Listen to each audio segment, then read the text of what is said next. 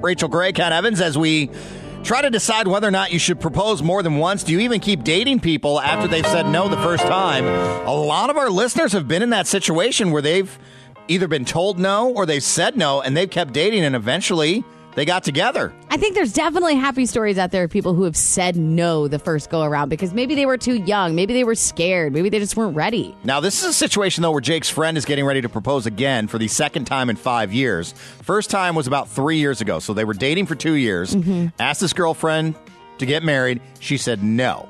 He's about to do it again. She says no again. What do? I think if she says no again, you definitely move on, dude. 5 years in, you definitely move on? Because it's not like... Now, don't get me wrong. We heard from Brody online who said his dad proposed 3 times and, third time was a charm for him. Well, the first time was at Walmart. The second was in the pickup truck. And Brody did check in. Third time was at Christmas with the family. So right. That's a decent proposal. Maybe mom just didn't want to have to remember her proposal at Walmart or the pickup truck. But I do think that sometimes people can be too young and there can be a story there. But 5 years in... Nah, man, you got to move on if she says no again. Okay, we got a message here from Dave. He apparently proposed multiple times. Here's what he says. Proposed to my best friend at the end of high school. We were in love, but were about to be separated by too many states for us to realistically carry on. In our last week around our old town before leaving for college, I asked her to elope with me. I wanted to delay college and travel the world with her. I wanted her to go to her home country and see the places she's always talked about. She said no. She worked her whole life to get into a great college, and I don't blame her for a second for not wanting to run away from her future. We ended up staying friends, and she was always there for me in the big moments. We slowly drifted apart. She's happy now and has a good job and a bright future, and I'm actually very happy for her. Okay, but he was in high school. Right. It's like embarking on your adult life, That's a totally timed everything. In that moment, you're going to do all these things. I don't blame her for saying no. And you know what? Good for him for moving on and realizing he had to find his own path, too, because clearly she had quite the background. Steve checks in. Apparently, he proposed, but then got dumped instead.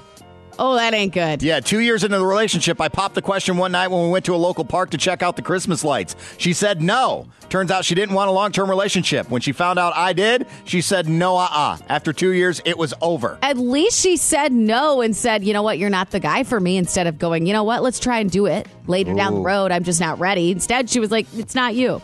There's a lot of people really upset about this specific situation here, saying that Jake's friend might not know how to communicate well. Oh, you think? Yeah, so Stephanie checks in online on our Facebook page at 105.3 Hot FM.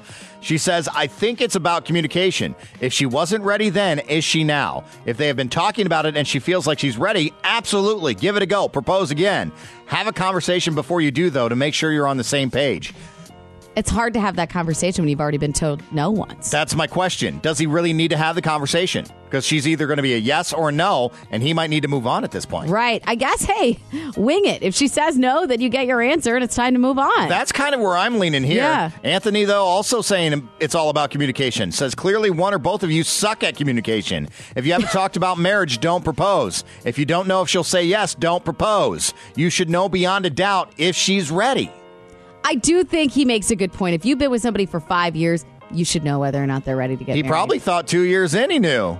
She maybe biffed him there, started crying and sobbing, thought the relationship was over, and he hung around like a doormat. Biffed him. That she could just walk all over. Doormat? Calm down. She just wasn't ready. There's nothing wrong with that. That doesn't mean she doesn't love him.